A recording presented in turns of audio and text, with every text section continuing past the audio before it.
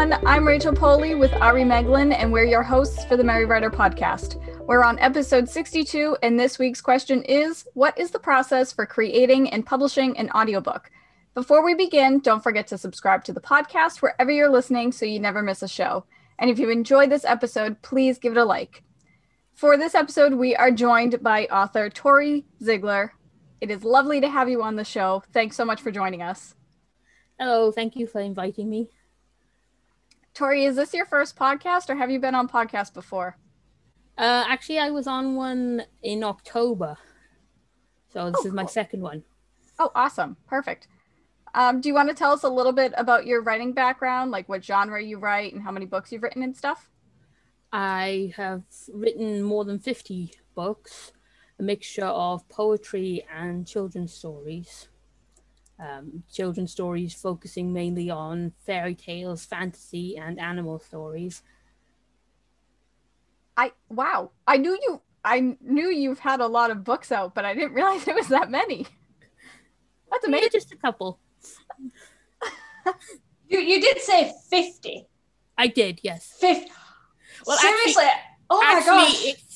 It's actually 55 plus an anthology that I was a part of, but yeah. I'm really sorry, Tori, but that is literally, I'm gobsmacked. And I also feel really, really bad that I have not done half of the stuff I want to do. And you've got 50. I'm so far behind. We're so proud. Would it make you feel any better to know that most of them are relatively short because they're aimed at children? That helps a little, but no, it doesn't. But you know what? Writing for children is just as difficult as writing a novel, I'm sure. If not harder. Harder. Because people will argue that writing shorter stories is actually like more difficult than writing the longer ones. Yes. Oh, that's amazing. Sometimes because you've got to get fewer words to say the same kind of thing.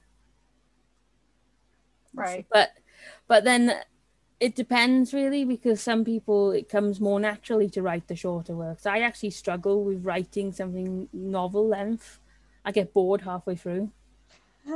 That is totally fair. Everybody gets that sagging middle. Some people can dig themselves out and others can't.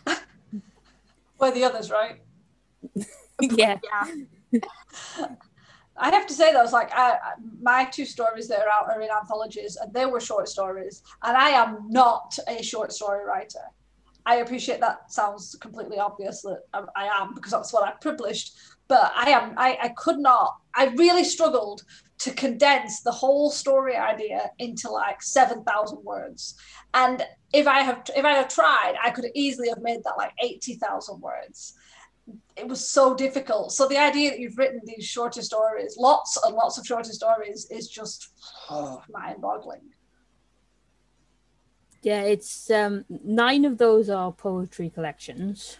Oh, lovely. Of various lengths, but the rest of them are stories of various lengths, from ones that barely reach 1,000 words to some that are around 20,000.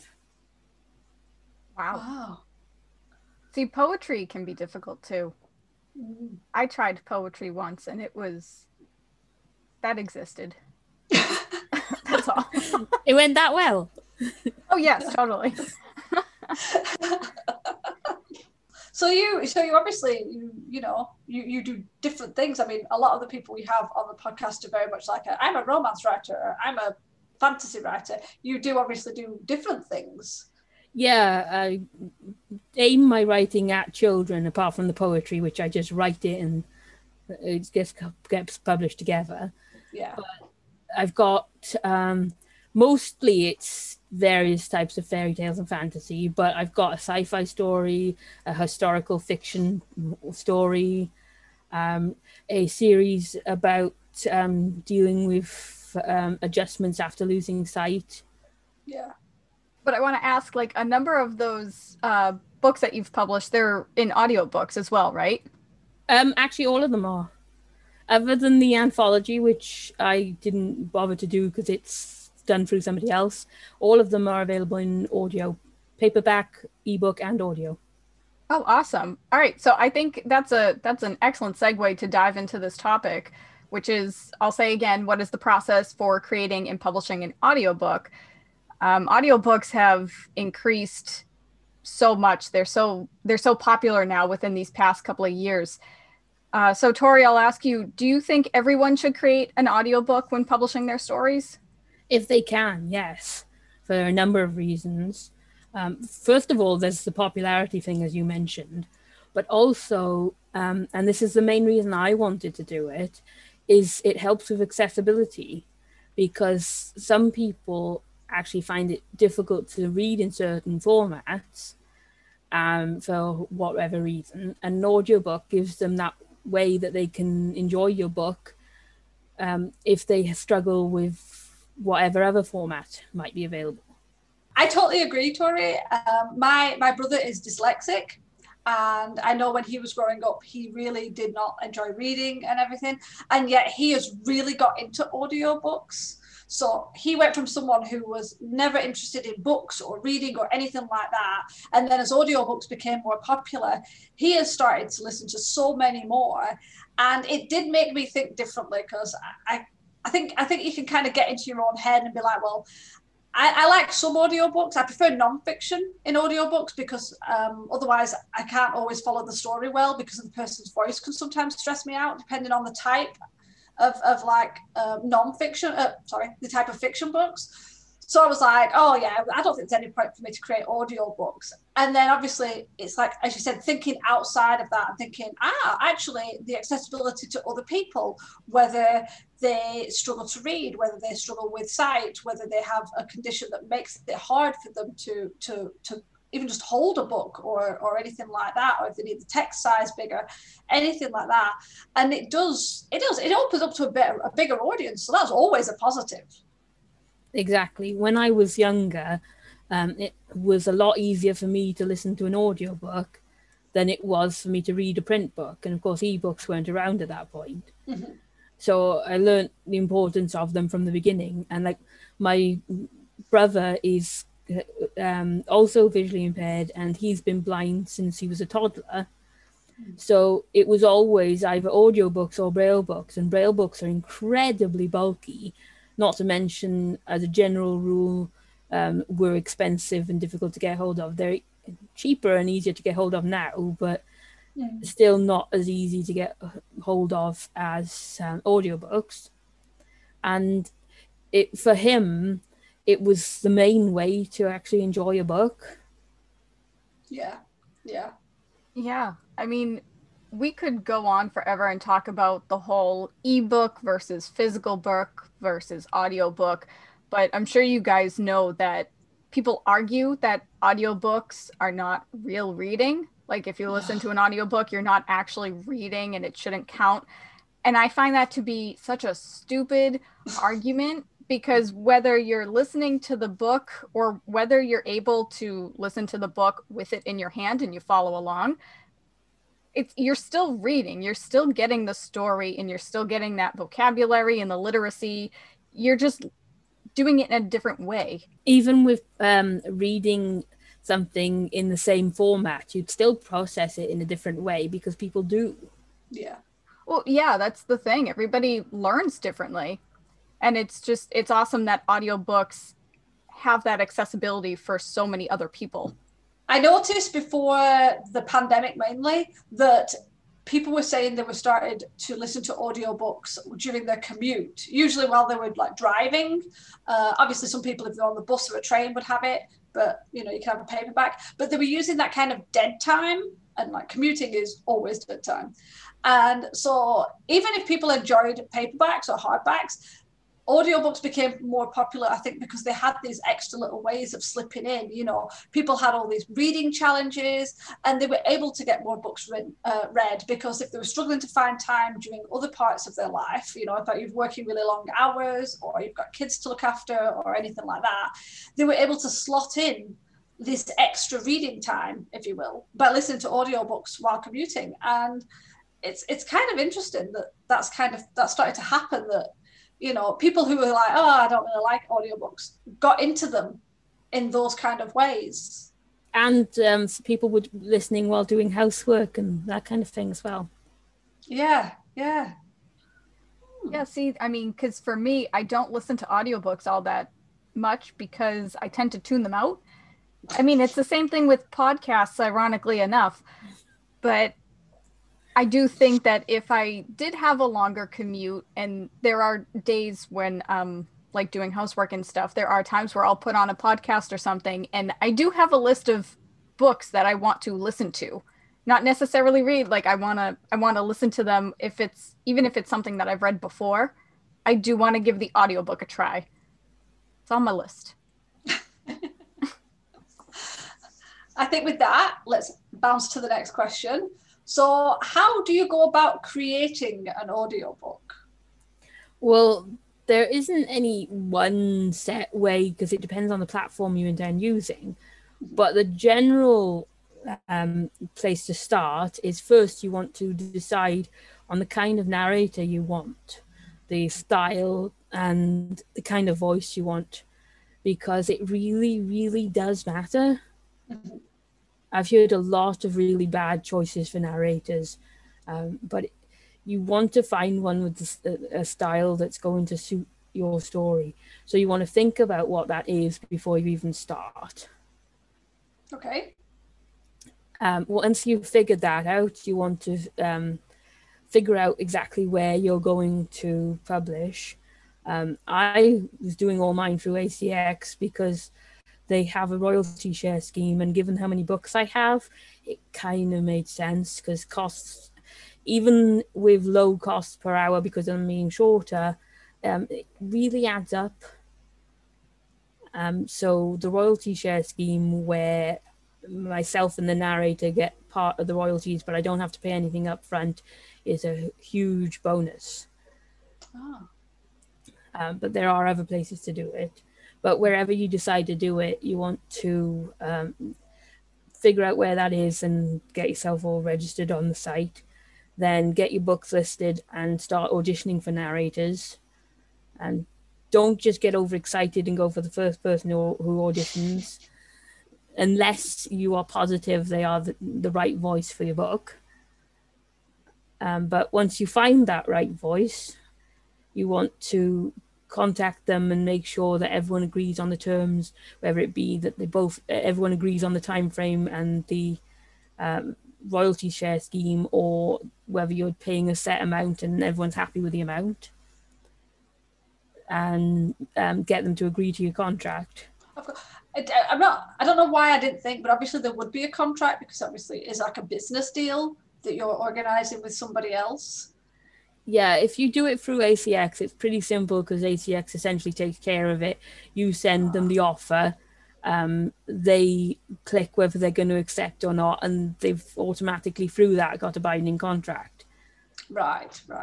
But if you do it through something else, you might have to actually write up a contract yourself. It depends on the way it's being done and the technique you're using and platform you're using to do it. Mm-hmm. Can I be annoying and add an extra question? You can add as many questions as you want. Where do you find your narrators? Is there a specific place that you personally have found, or do you put like a shout out and ask for narrators to come to you, and then you sort of like that's how you audition them? You list them on the platform you're using, for example, ACX, and put it that it's open for auditions. Then you leave it there, and people who are on ACX looking for auditions will find it. But I also share mine across social media to let narrators know that I am looking for somebody. And after I'd done a few, when I had a couple of narrators I really liked, I'd actually offer them the project first if I thought they'd be good for it. So you list it, and people will audition, and whoever you like, you go with. But as you just said, you go back to previous people that you've liked and offered them the job first. Yes. So yes. Have you actually like used ACX at all recently? Because you have so many books out. Like, do you just have like a list of go-to people now? Well, you can when you go on your ACX dashboard, you can access the narrators you used previously to contact them anyway. But also the ones that I've been in contact with via email too, I've kept their email addresses. And a couple of them I'm actually friends with on Facebook and Twitter. Oh, lovely. Yeah, that's so cool because now it looks like you've made new friends out of it too. Yeah. We like friendship, especially in the writing community. Yeah, proper support. Yeah, Just one like, actually emailed me the other day just to share a YouTube video he'd done that he'd thought I'd like. So, Oh, perfect. That's really cool because I have been on ACX before.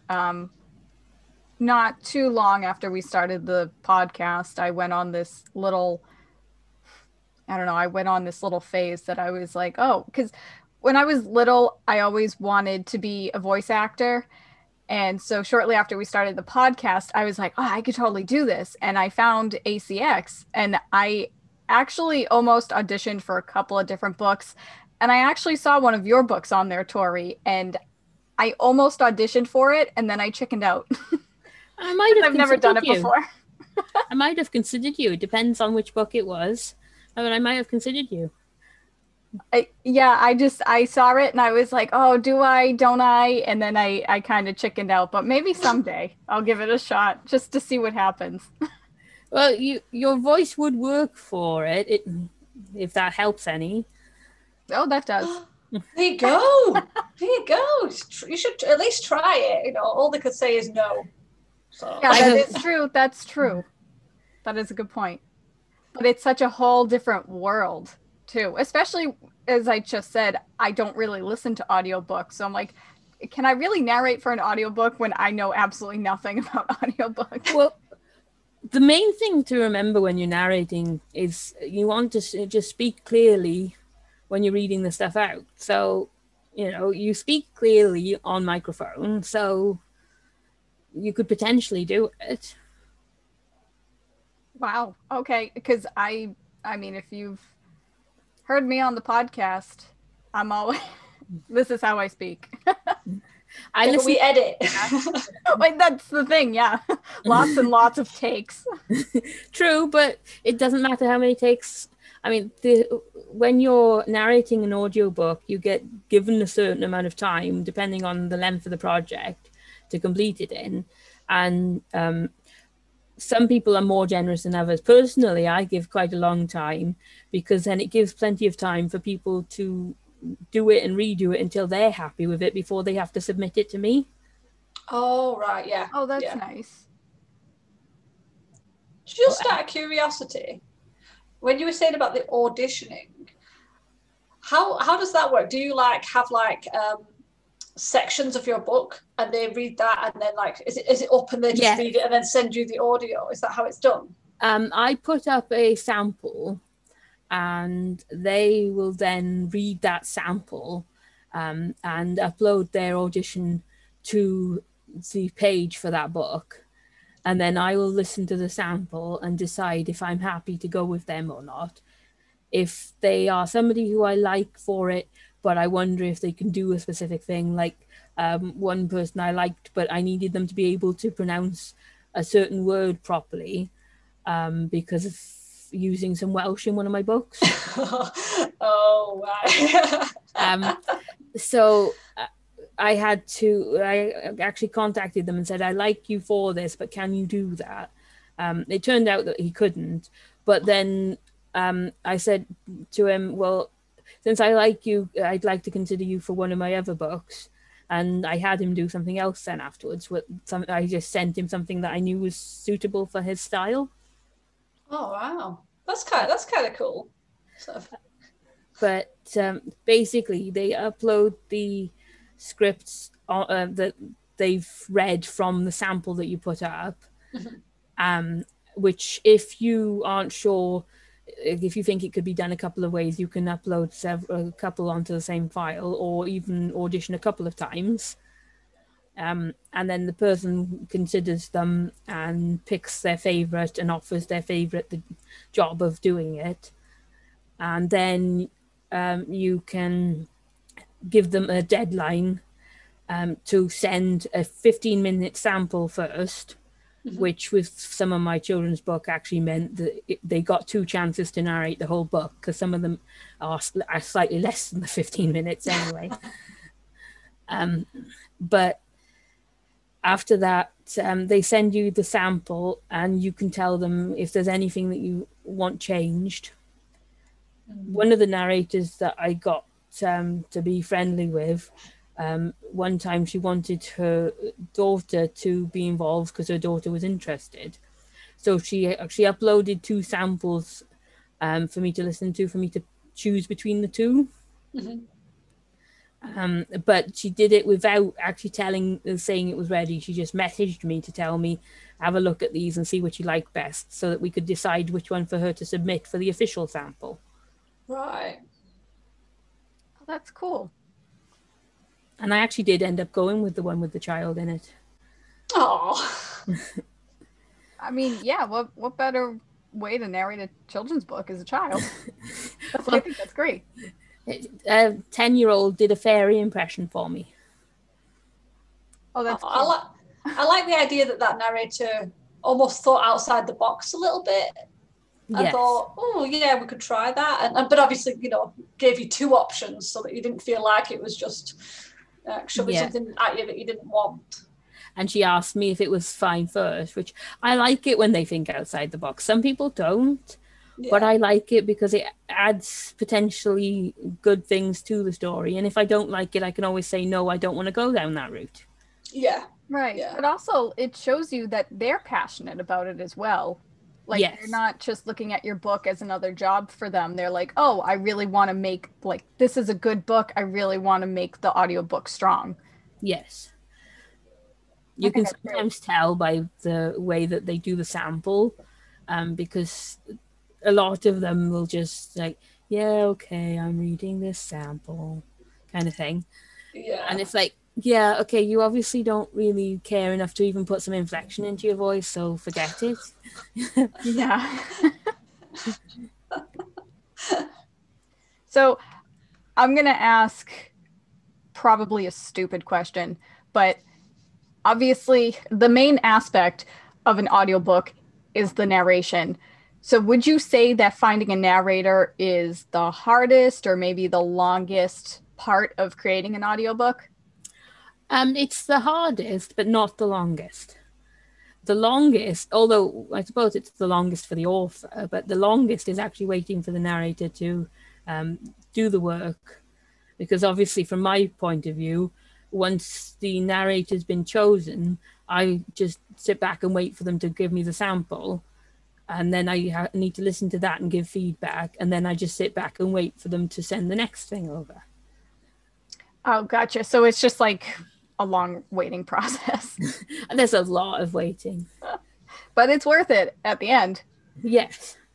When you're done creating the audiobook and you're ready to publish it, what is the publishing process like? Is it similar to publishing your ebook or even a like paperback version, or is it like, how different is it?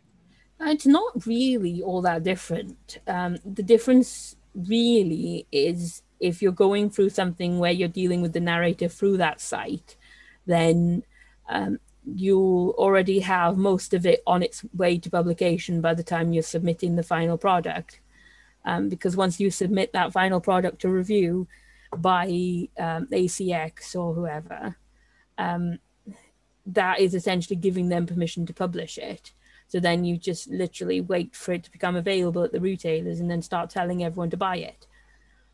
But if you've got the files that you've done it another way and you're uploading them to the site yourself, which I know is an option with some places, then it's exactly the same as with your ebooks and paperbacks, because you just literally upload the file, wait for it to go through the system and start sharing your links.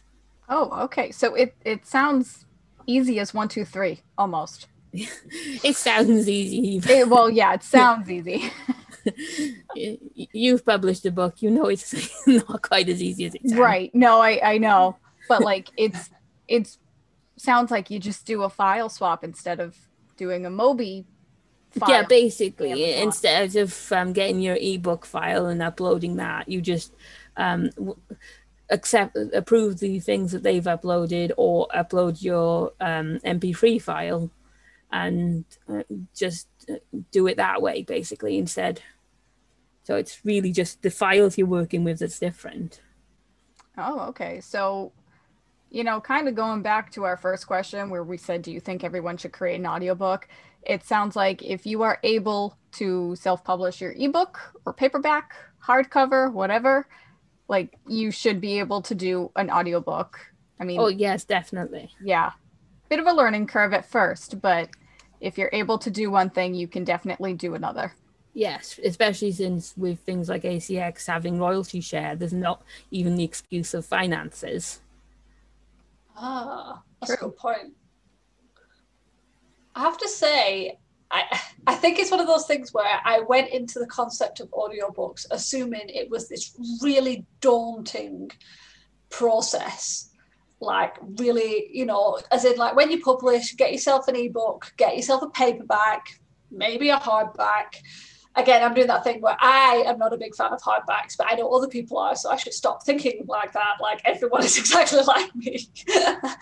But it was always that kind of in the back of my mind, in my list, it was always going to be like, right, I'll definitely do an ebook, I'll do a paperback, probably a hardback, and an audiobook eventually, because it felt like it was going to be this really different thing. And then listening to you talk about, the platform that you use, how you pick your narrator, how they do the audition, it's made me go, oh, hardly what I thought it was.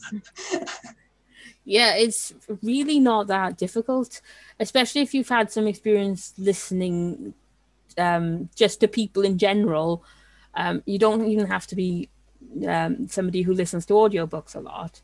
But if you've had experience listening to people in general, so you know the kind of tones that you want for your character, yeah, then that should be enough for you to be able to choose a good narrator for your book. So you can, when you hear the auditions, you can know that's not right for the part.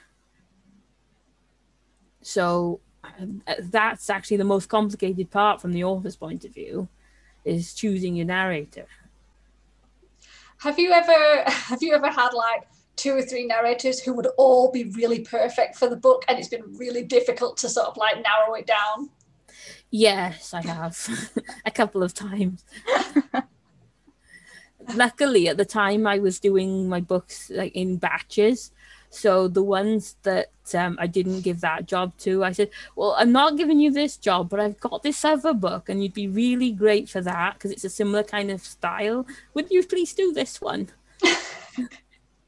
Oh, that is so nice. See, you're always like looking out for all these other people. Oh. Yeah, I do like that. You're still giving everybody a fair shot if you really like them, or you're just pocketing their email address for another time. Yeah. I mean, there are some people that I've listened to their auditions and I'm like, oh my God, you should not be narrating books. Is it the sort of people that, they'd probably be reading out a manual for like a fridge freezer kind of level? Actually, there's worse than that. Oh gosh. There was somebody who, even in the 2-minute audition, I almost fell asleep. Oh my. That's not a good sign. Not a good sign. I mean, useful for the fact that I sometimes have trouble falling asleep, but not really for my book. I know sometimes people have audiobooks on for children as bedtime stories, but I don't want them to fall asleep because of that. Yeah. Yeah, that's true. It's probably like anything. There's always some people who think, hey, this is a quick money-making thing, and not thinking that it's like a lot of things. Not everyone is perfect for every type of job, and some people are just not, not great. I mean, they could learn. Some people have said if they don't put any inflection in, if they don't put voices if they need to, I can appreciate if they didn't know. Some people think that they have to speak correctly and just keep the tone exactly the same. And that, but maybe if they learned, but others where it's just like that is how they speak, and you're like, no, just no. Yeah, exactly. I did have another one that I was kind of disappointed with because she was really great in the audition and did voices and everything. And then she did the final thing and she didn't do the voices. And I said, well, what happened? And she said, oh, well, I didn't know I was supposed to do voices. I said, well, can you do it with voices? Oh, no, she says, I don't do voices. What the? So she literally just wanted the job to get the money, and that was it. Yeah. Ooh. It's awful. But because she'd done the book, there wasn't really a reason for breaching the contract. Yeah. So I kind of had to go with her, but needless to say, I didn't use her for any more of my books. Yeah, that's jeez. It's like false advertising. If she did voices during the audition, that's what you expect you're going to get. So exactly. But then at the other end of the scale, I had one that I hadn't said anything about voices, but the main character of the story was a Westie, so she did this great Scottish accent for the dog, and I was like, you know what, you've got the job. It's so cute. Obviously went all in. Yes. That was one of the times I did not need to think about which one I wanted for it. Yeah, that's good. I'm sure you get so much relief when you get that kind of audition in and you're like, oh, okay, this project's done. Yeah, because she actually wrote in her notes, because you can write a note when you submit the audition. She actually wrote, I know you didn't say anything about an accent, but I thought that the dog should probably have a Scottish one because, Westie. So if you don't want me doing that for the actual book, then say so. And I was like, I want you doing that for the book. Please do it. Oh, nice. Oh, I love that though, as you said, where it's people have obviously got a passion for it as well. Yes. Oh, okay. Honestly, this conversation has totally changed my thoughts on audiobooks. I was looking at them with that kind of side eye of, ooh, it's a really hard thing to think of, and would it work for my stories? And now listening to how fun it sounds doing some of this, and like meeting these people who audition and everything. I don't know. Eventually, when I finish the goddamn book, I think I might actually have to try that pretty quick. Yeah, it's like a whole new world.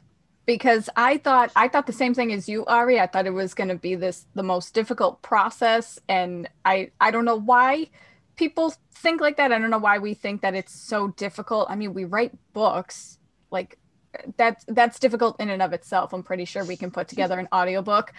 But then I found ACX and I was like, they have a thing for this, which I don't know why they wouldn't.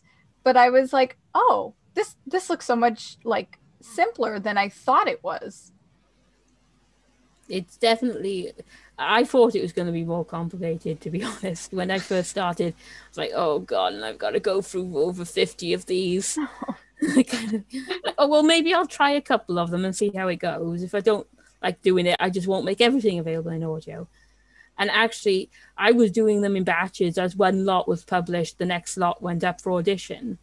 I was doing this while in and out of hospital. Luminac. Wow.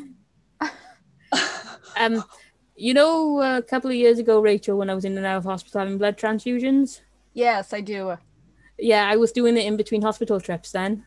Oh my God. Oh, so not like a quick hospital trip, a blood transfusion hospital. Tori, seriously, you're making us feel bad. We barely do stuff, and we're not, dealing with health issues and that. It's called practice. It's called practice. But no, you know what? Seriously, it's just practice. I've had to all my life, and you just kind of get used to it. But you know what? That's what I love about you, is that you just take the punch and you're like, you know what? This is it. And I'm not going to let it slow me down. And I'm just going to keep doing what I want to do. I love that.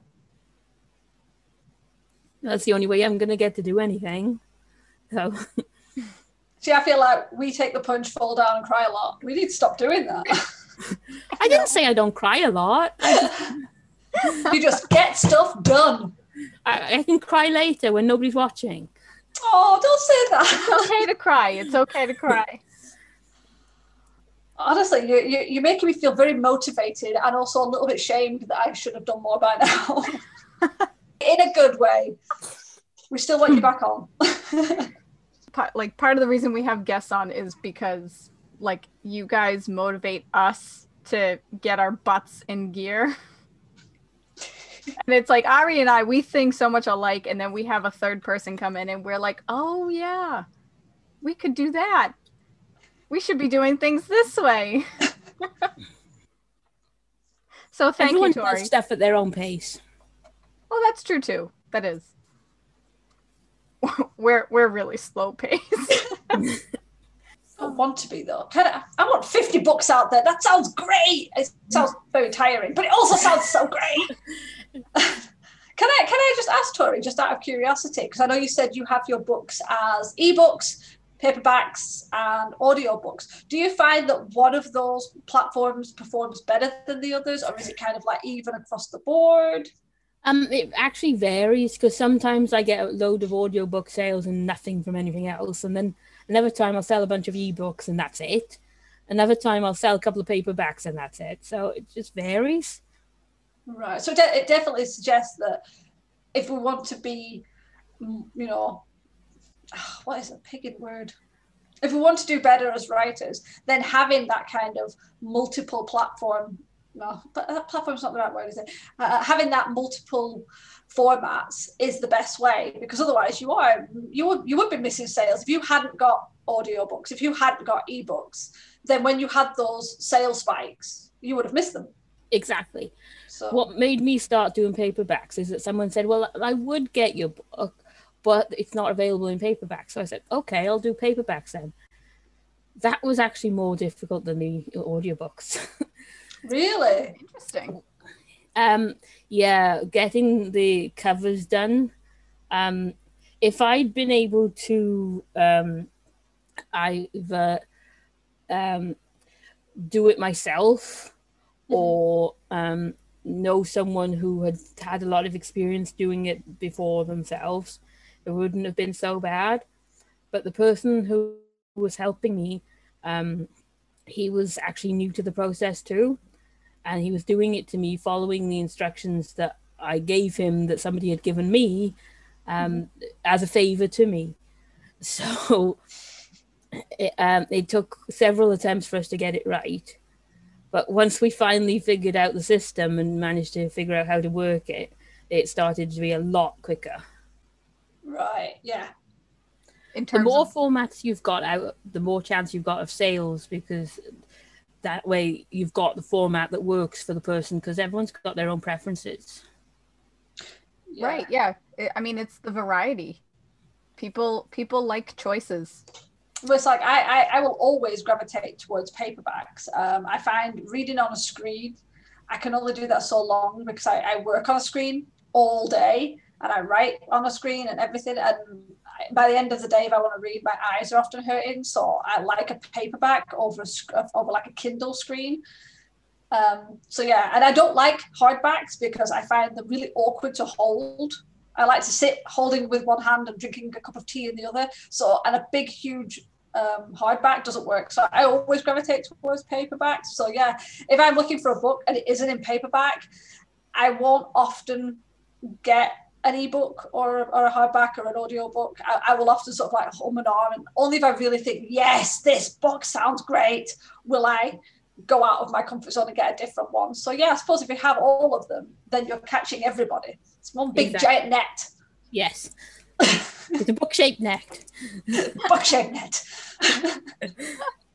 That's the process for creating and publishing an audiobook. It's a lot simpler than it sounds, and even though it's a learning curve, but you should definitely do it. Give your readers more of a variety of your books, and just have your book be more accessible to everybody. Tori, again, thanks so much for joining us today. Did you want to tell our listeners a little bit about yourself?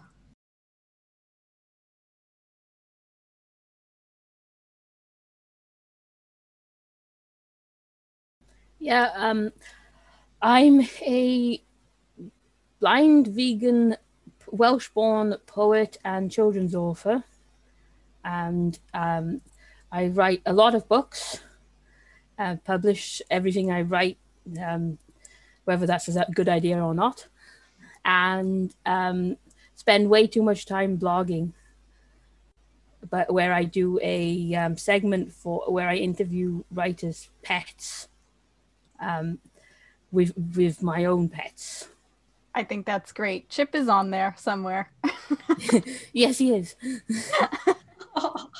Tori's links and bio will be in the description below, so please be sure to go check out her website, her blog, her books, all that fun stuff, and give her some love.